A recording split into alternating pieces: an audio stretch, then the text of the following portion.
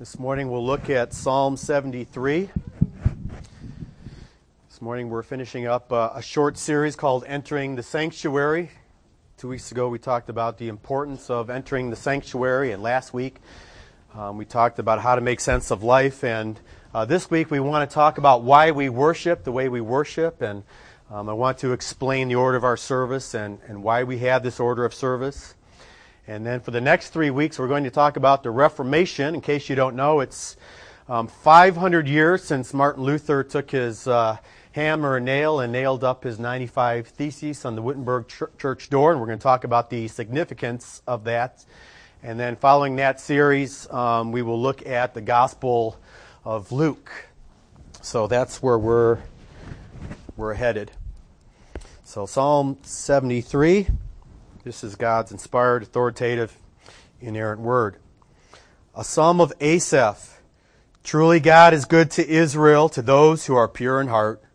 But as for me, my feet had almost stumbled. My steps had nearly slept. For I was envious of the arrogant when I saw the prosperity of the wicked. For they have no pangs until death. Their bodies are fat and sleek. They are not in trouble as others are. They are not stricken like the rest of mankind. Therefore pride is their necklace. Violence covers them as a garment. Their eyes swell out through fatness. Their hearts overflow with follies. They scoff and speak with malice. Loftily they threaten oppression. They set their mouths against the heavens, and their tongue struts through the earth. Therefore his people turn back to them, and find no fault in them. And they say, how can God know? Is there knowledge in the Most High? Behold, these are the wicked, always at ease. They increased in riches.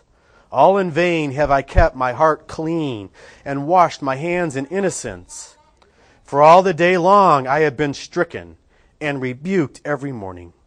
If I had said, I will speak thus, I would have betrayed the generation of your children. But when I thought how to understand this, it seemed to me a wearisome task, until I went into the sanctuary of God. Then I discerned their end. Truly you set them in slippery places. You make them fall to ruin. How they are destroyed in a moment, swept away utterly by terrors. Like a dream when one awakes, O Lord, when you rouse yourself, you despise them as phantoms. When my soul was embittered, when I was pricked in heart, I was brutish and ignorant. I was like a beast towards you.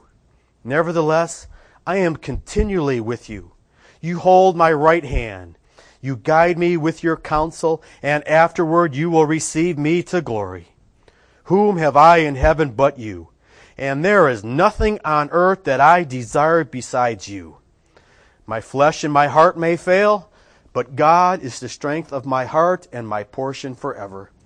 For behold, those who are far from you shall perish. You put an end to everyone who is unfaithful to you. But for me, it is good to be near God. I have made the Lord God my refuge, that I may tell of all your works. This is the word of the Lord. Thanks be to God. Father, I now ask that the words of my mouth and the meditations of all of our hearts would be pleasing and acceptable in your sight, O Lord, our rock and our Redeemer. Through Jesus we pray. Amen.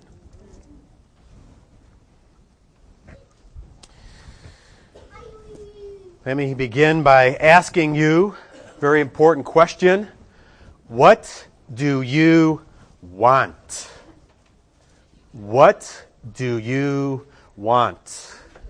2 weeks ago, we talked about that question, and I mentioned that if you open up the Gospel of John, you will see the prologue, you will see the introduction, and then we see John the Baptist beginning his ministry, and 2 times he points to Jesus, and he says, behold, the Lamb of God who takes away the sin of the world. Behold, the Lamb of God who takes away the sin of the world. After he says it a second time, 2 of John's disciples turn from John and they walk towards Jesus. And as they walk towards Jesus, Jesus turns and he looks at them and he says, what do you want? Or what are you seeking after? And I mentioned that James K.A. Smith comments by saying, Jesus doesn't encounter Matthew and John or you and me and ask, what do you know? nor does he ask, what do you believe? The question is, what do you want? This is the most incisive, piercing question Jesus can ask of us precisely because we are what we want. We are defined primarily not by what we think or even by what we believe, but by what we desire. And this introduces us to our problem. Often there is a gap between what we know intellectually, theologically with our minds, and what we desire in our heart of hearts. Asaph understood the problem with that gap. We see it in the first 3 verses. He begins by saying, truly God is good to Israel, to those who are pure in heart. That's what he believed. That was the most basic of all doctrinal statements. God is a good God. He says, but as for me, my feet had almost stumbled. My steps had nearly slipped. And we said that's a metaphor for almost turning away from God, turning away from the faith. And he tells us the reason. For I was envious of the arrogant when I saw the prosperity of the wicked. Very simply, Asaph said, I know in my mind, I know theologically, I know that the right answer doctrinally is that God is good. But you know what I desire in my heart? I desire all the things that the wicked have. And there was this gap between what he knew and believed and what he desired in his heart. And then we jumped ahead a little bit in the psalm and we looked at verse 25. And I said, verse 25 of this psalm may be the greatest description of what it means to honor and glorify God with your life. Notice what Asaph said. This is an incredible statement. This really is a great summary of the goal of the Christian life, to be able to say this with honesty and sincerity. Whom have I in heaven but you? And there is nothing on earth that I desire besides you. Isn't that great? So earlier, Asaph is saying, I know God's good, but I desire all the things that the wicked are enjoying.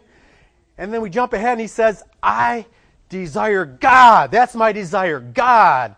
And here's the big question. How did he get from this place to this place? And we saw that the answer to that was verse 17. In 16 he said, but when I thought how to understand this, it seemed to me a wearisome task until I went into the sanctuary of God. God's answer to the gap between what we know and the desire of our heart is very simply going to church each week. Go to church. Walk into the sanctuary and God will work on your heart. That is so important. Ordinary Christian worship is transformational. It really is. Just ordinary weekly worship is powerful. And if you're a Christian, I think I can prove it to you. If you'll just be honest for a moment. If you're a Christian, I think you know what happens to your heart when you miss church on Sunday. What happens to your heart when you miss church 2 weeks in a row? Can you sense it? Can you feel it? Even if you're reading the Bible on your own and praying every single day, do you sense something happening within your heart because you didn't make it to the sanctuary and meet with God? I do. That in itself is proof positive that just going to the sanctuary, it really does make a difference. It really is powerful. That was 2 weeks ago. Now last week we asked this question, what happens when you go to the sanctuary? What happened to Asaph when he went into the sanctuary? And I had mentioned that Asaph heard a story. But not just any story, he heard the story. And I introduced you to a concept that you may have not have been familiar with. He heard the meta-narrative. Ooh, meta-narrative. What does that mean?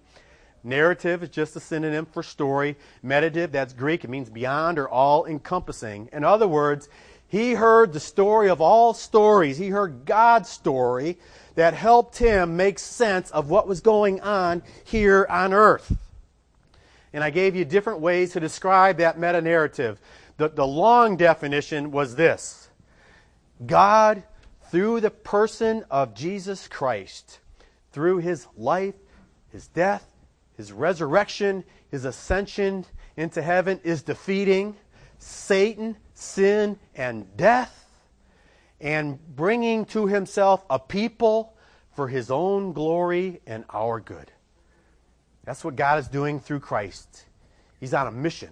He's defeating Satan, sin, death, and he's creating for himself a people for his glory and our good. And I said, if that was too much, let me give it to you in 3 words. Creation. God created all things good. Fall, but man rebelled against God. Sin entered into the world. And then redemption.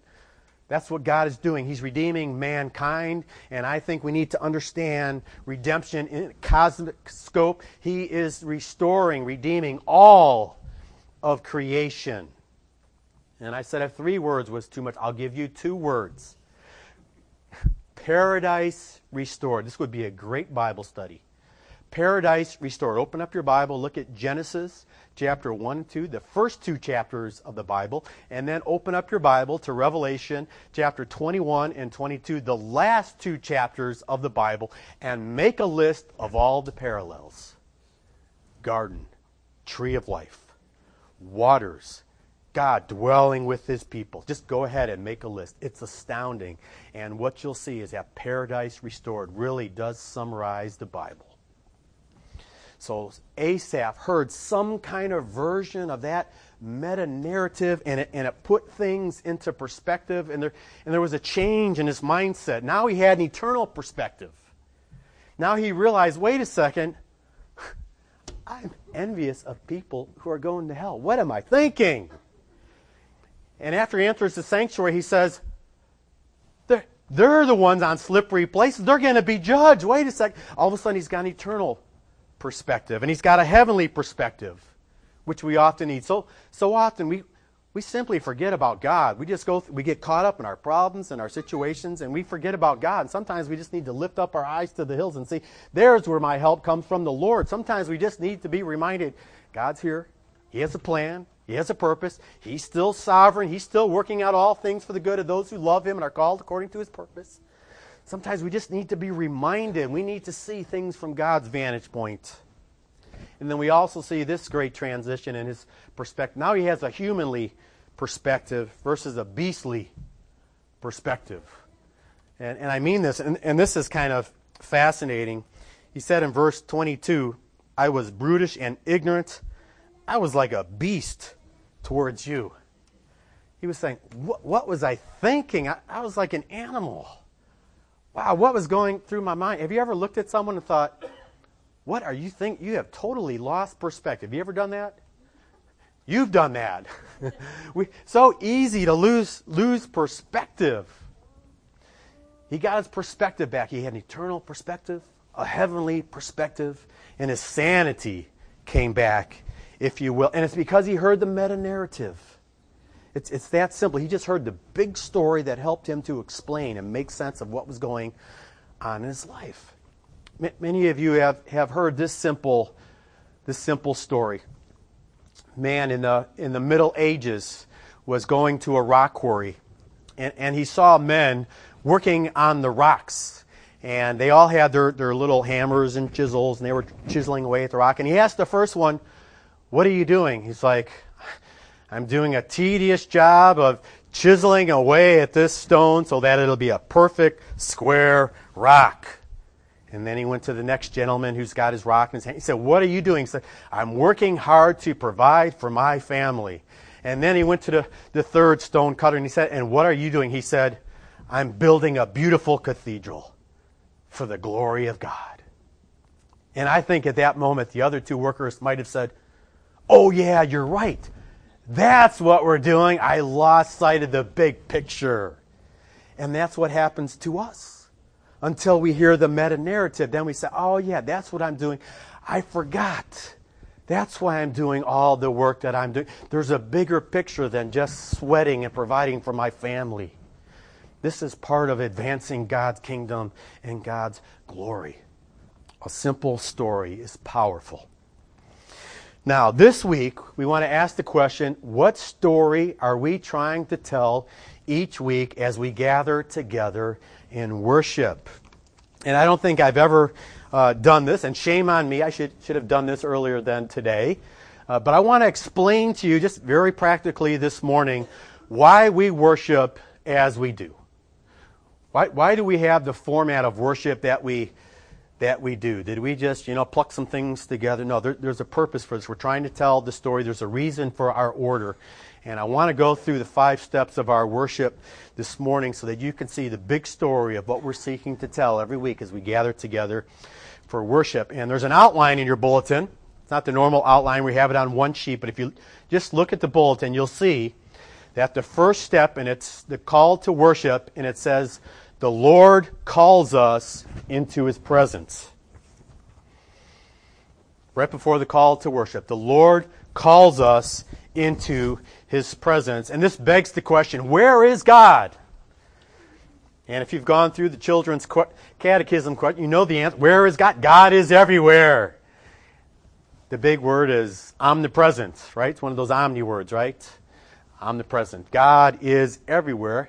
But if we could be a little more precise, put a finer point on it, where is God's throne located? What's the answer to that question? It's not a trick question. It's in heaven. It's in heaven. And when God calls us into His presence, He is summoning us to come before His throne of grace. And I want you to have a very clear picture that this is what takes place when God calls us into His presence. Turn to Hebrews 4, if you will. And as you're turning there, I want to remind you that many think Hebrews was originally a sermon. And I think a good case can be made for that. If you read right through the whole book of Hebrews, 13 chapters, you'll see that it does flow very nicely, and it indeed could be a sermon that was preached altogether on one occasion. Regardless, the flow is important, but I just want to point out a couple of passages. Hebrews 4, beginning at verse 14. Since we have a high priest, and that's talking about Jesus, who has passed through the heavens, Jesus, the Son of God, let us hold fast our confession.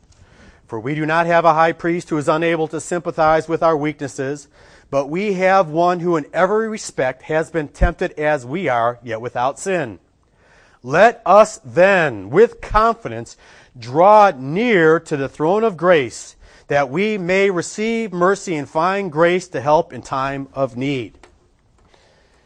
Jesus made a way for us to go to heaven.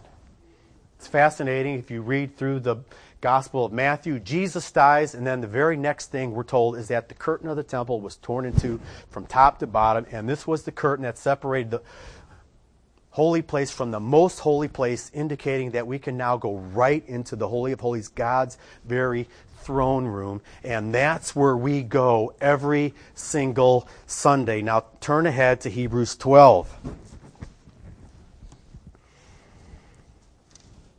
Hebrews 12:18. For you have not come, and I want you to notice the present tense, it's very important. For you have not come to what may be touched, a blazing fire and darkness and gloom and a tempest, and a sound of a trumpet and a voice of whose words made the hearers beg that no further message be spoken to them. For they could not endure the order that was given. If even a beast touches the mountain, it shall be stoned. Indeed, so terrifying was the sight that Moses said, I tremble with fear. So you have not come to Mount Sinai. So where have I come? Glad you asked. Verse 22. But you have come. Again, notice the present tense. The author of Hebrews is saying to the people of God, this is where you come, where you gather together for worship. For you have come to Mount Zion, to the city of the living God, the heavenly Jerusalem. When we gather together for worship, God calls us into His presence, and if our eyes were open, we would see that He is leading us up into the heavens to come before His throne.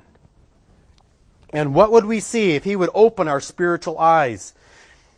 We would see the heavenly Jerusalem and innumerable angels in festal gathering, and to the assembly of the firstborn who are enrolled in heaven, and to God, the judge of all, and to the spirits of the righteous made perfect, and to Jesus, the mediator of a new covenant. Then drop down to verse 25. See that you do not refuse him who is speaking. For if they did not escape when they refused him who warned them from earth, how much less will we escape if we reject him who warns from heaven? On every Lord's Day, we go up to heaven and God speaks to us from heaven. But did you notice the congregation? It's beautiful. The angels are there all around. The souls of righteous men made perfect. God is there. Jesus is there.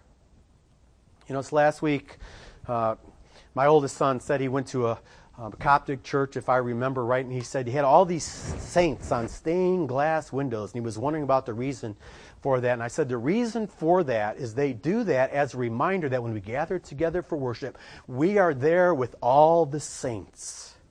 It's a picture, they're trying to paint a picture that we are in heaven worshiping God, and look around, all the saints are here. And can I give you just an awesome thought? Last week at 10:12, and I remember the time, Bob Began came to me and he said, we called Robert Orton and we couldn't get a hold of him. We called both his numbers. Do you have another number? And I said no, and I'm like, oh boy, this isn't like Bob. He always lets us know when he's not going to make it to worship. And I had a bad feeling, and sure enough, as we heard later, he passed away. And you know what we might have thought at first? Oh, he didn't join us for worship. Yes, he did. He was around the throne, the spirits of righteous men made perfect, and we were caught up to heaven, and we worshiped with Bob Orton and all the other saints who went before us. He did worship with us, and He's worshiping with us this morning. That's the congregation that we're a part of. And then we sing the Psalms of Ascent, and we need to realize we are going all the way to heaven before God's throne. That's a picture I want you to have each Lord's Day of where we worship and who we're worshiping with. It's a beautiful picture. So that's the beginning of the story. We come into God's presence. And then if God would open our eyes, boy, what we would see would stun us. Isaiah got a glimpse of what was going on in heaven. In Isaiah 6, he says, in the year that King Uzziah died, I saw the Lord sitting on a throne. And John tells us that the Lord here is Jesus Christ. He saw Jesus Christ seated on a throne, high and lifted up. Why is that throne high and lifted up? To indicate that that throne is the throne above all other thrones. And then we have this picture, and the train of his robe filled the temple. You kids know what a train of a robe is? You ever been to a wedding and the bride had this long dress, and sometimes it was on the ground, and the bridesmaids would come and they would straighten? That's the train. You know what it symbolizes in the ancient world? Royalty, majesty. And the greater the royalty, the greater the majesty, the longer the train. And a great question to ask right here is, how long is the train of the robe of the King of Kings and the Lord of Lords? And this is what we have. And the train of his robe filled the temple. There's no end. It fills the entire temple. Because this is the majestic Lord. And you know what happens when you come into God's presence? You say what Isaiah said. Woe is me. Oh no. I'm a man of unclean lips, and I live among the people of unclean, and my eyes have seen the King. He thought he was going to be destroyed because he was in the presence of God. And what happens when we come into God's presence and we're aware that we're into God's presence is we have an acute awareness of our sinfulness. Oh Lord, forgive me. Which is why after the call to worship, we have the second point, which is God cleanses us in His Son. And this is so important. This is so powerful. It was interesting. The last 7 weeks when we were on sabbatical, if I remember correctly, only one church had time of confession. And that's really tragic. And I was reading through this book by James Smith, and he made a great observation.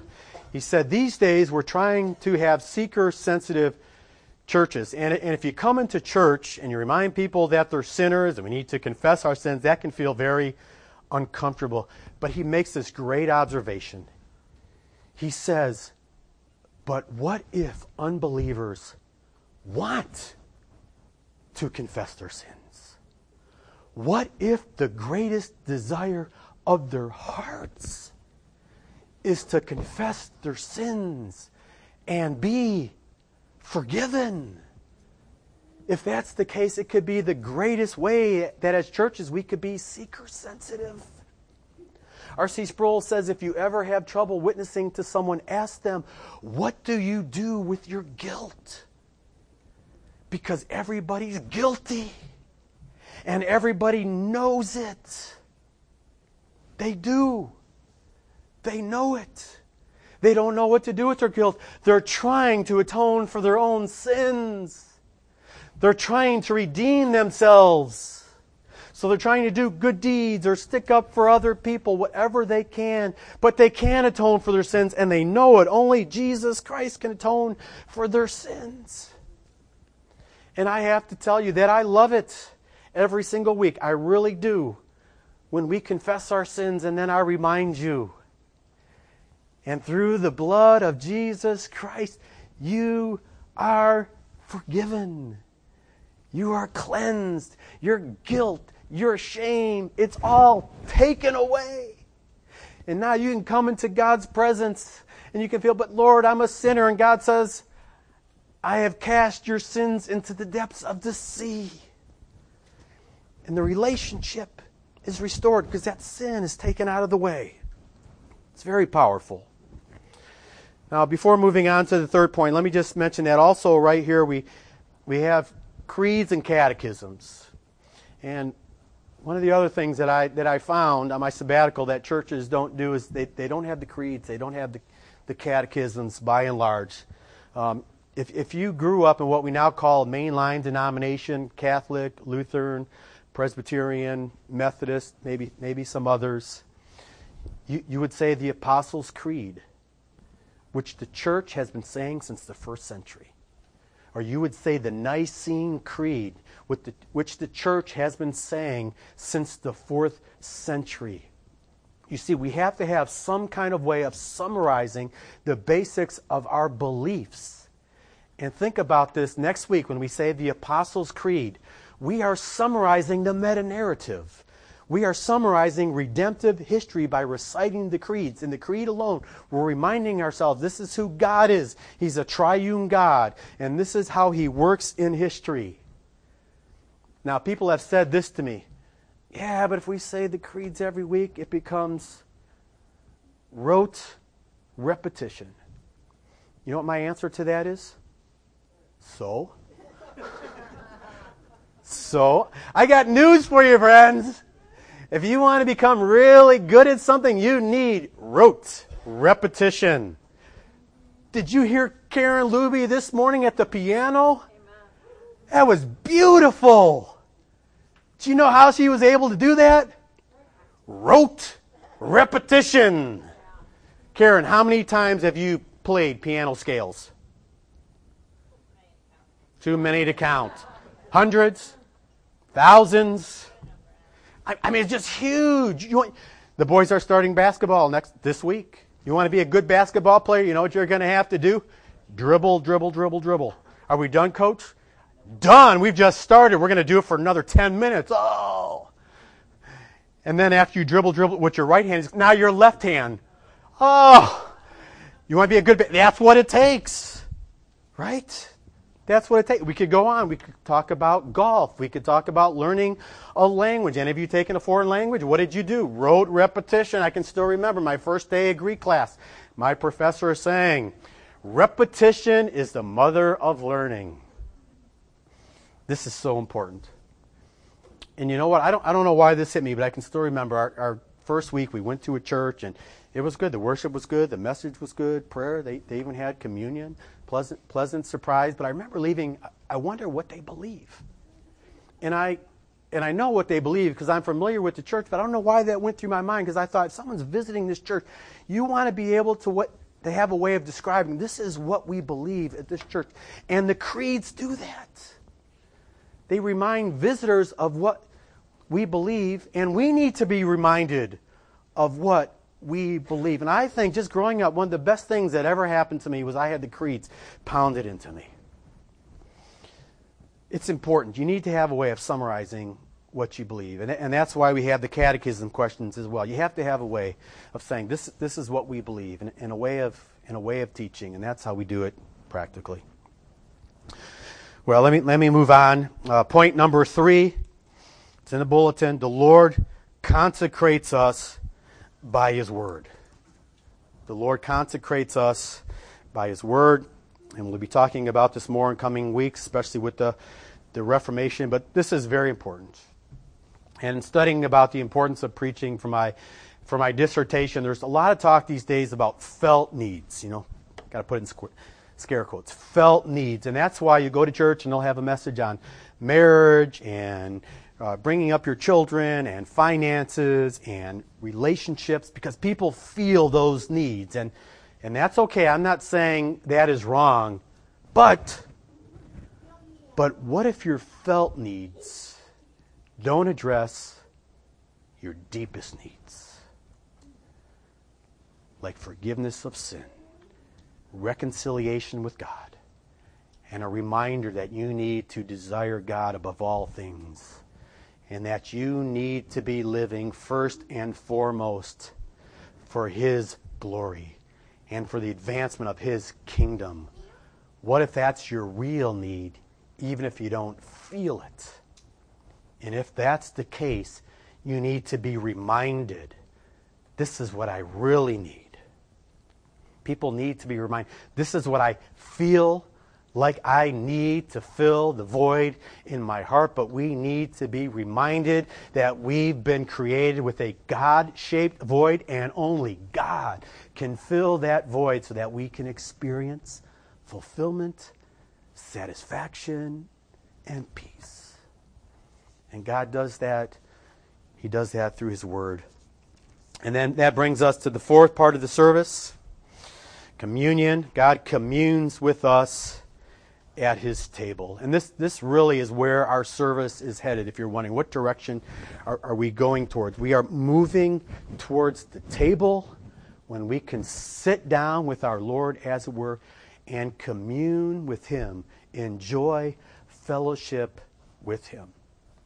Now, leaving aside, just for the moment, the call to worship when God calls us into His presence, and then the commission that we'll get to in a moment, think about those three. So we have confession, we have consecration, and then we have communion. If you would look and see how the Old Testament saints came before God in worship, you would see those 3 steps with the offerings that they would bring. And you would see, and you don't see this everywhere, but often you would see that they would approach God, and the first thing they would do is they would present a guilt offering, or sometimes it's called an offering for purification. And you might see something like this. They bring their offering, let's say it's a goat, they place their hands upon the goat, which is a symbol that their sin is being transferred to that goat, and they are offering it to God to cleanse them from their sin.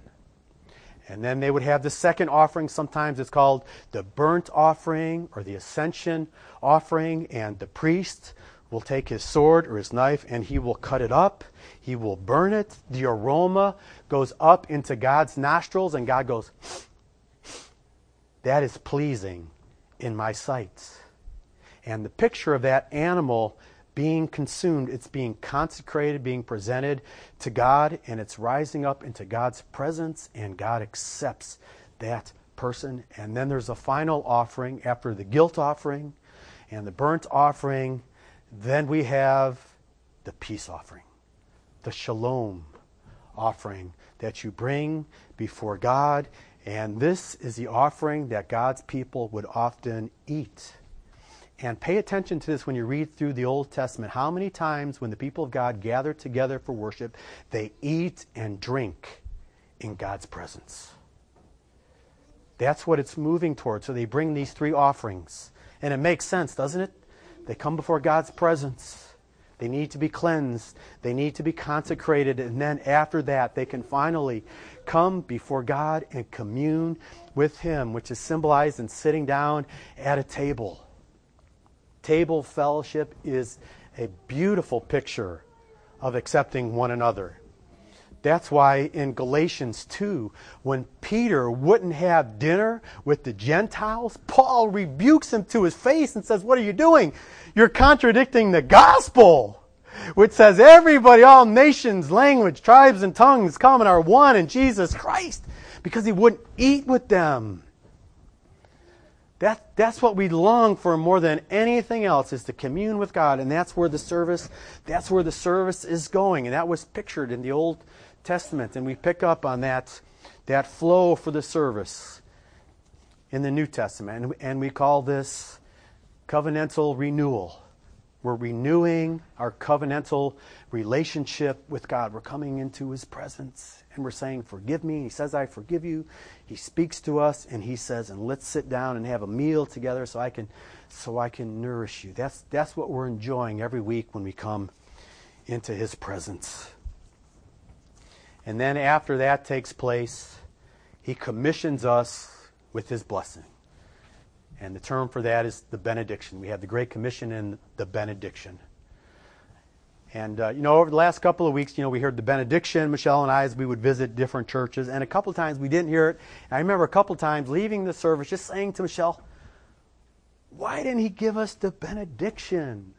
Why didn't He close with the benediction? Why did He say, 'See ya, have a great day,' or something similar?" And I'm not trying to be critical, but I guess because that's too churchy, we want to stay away from that language. But the blessing is so important.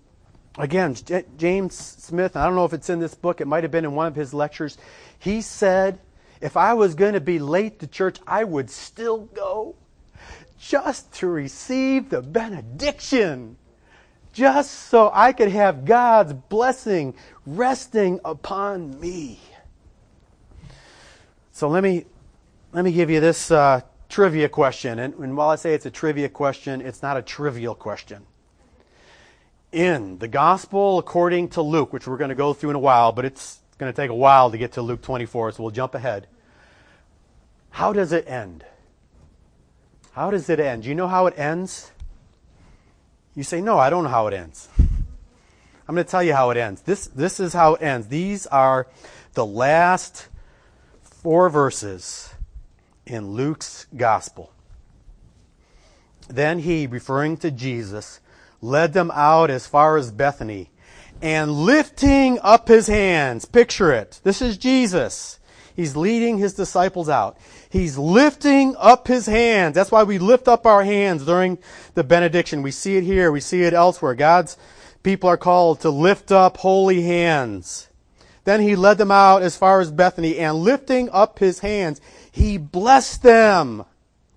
While He blessed them, He parted from them and was carried up into heaven." Isn't that a great picture? He's blessing them. His hands are raised and He's going up into heaven as He's blessing them. "And they worshipped Him and returned to Jerusalem with great joy, and were continually in the temple blessing God." That's a great picture. Before Jesus leaves, He doesn't say, "Adios, amigos." Before He leaves, it's as though He's saying, "I'm leaving you, but I want you to know that my blessing is resting upon you. Now thy servants may depart in peace." So here's the story we're trying to tell every single Sunday. The God of the universe loves us and is calling us up to His throne room in heaven so that He can meet with us. And as we confess our sins, He says they're forgiven. All of them? All of them. They're forgiven. They're wiped away. And He consecrates us so that we become more and more like Jesus Christ. And then we sit down at His table and He communes with us. How is it going? He communes with us. Isn't that something? And then He says, this is beautiful, but you still have a mission to fulfill, so I need to send you out. But I want you to know, I'm sending you out with my blessing. And I'm looking forward to next week, when again you will come up to heaven into my presence, and we will do this all over again. That's the story that we're trying to tell each Lord's Day as we gather together for worship. That's the story that we have to tell the world, and it really is the greatest story ever told. Let's close in prayer.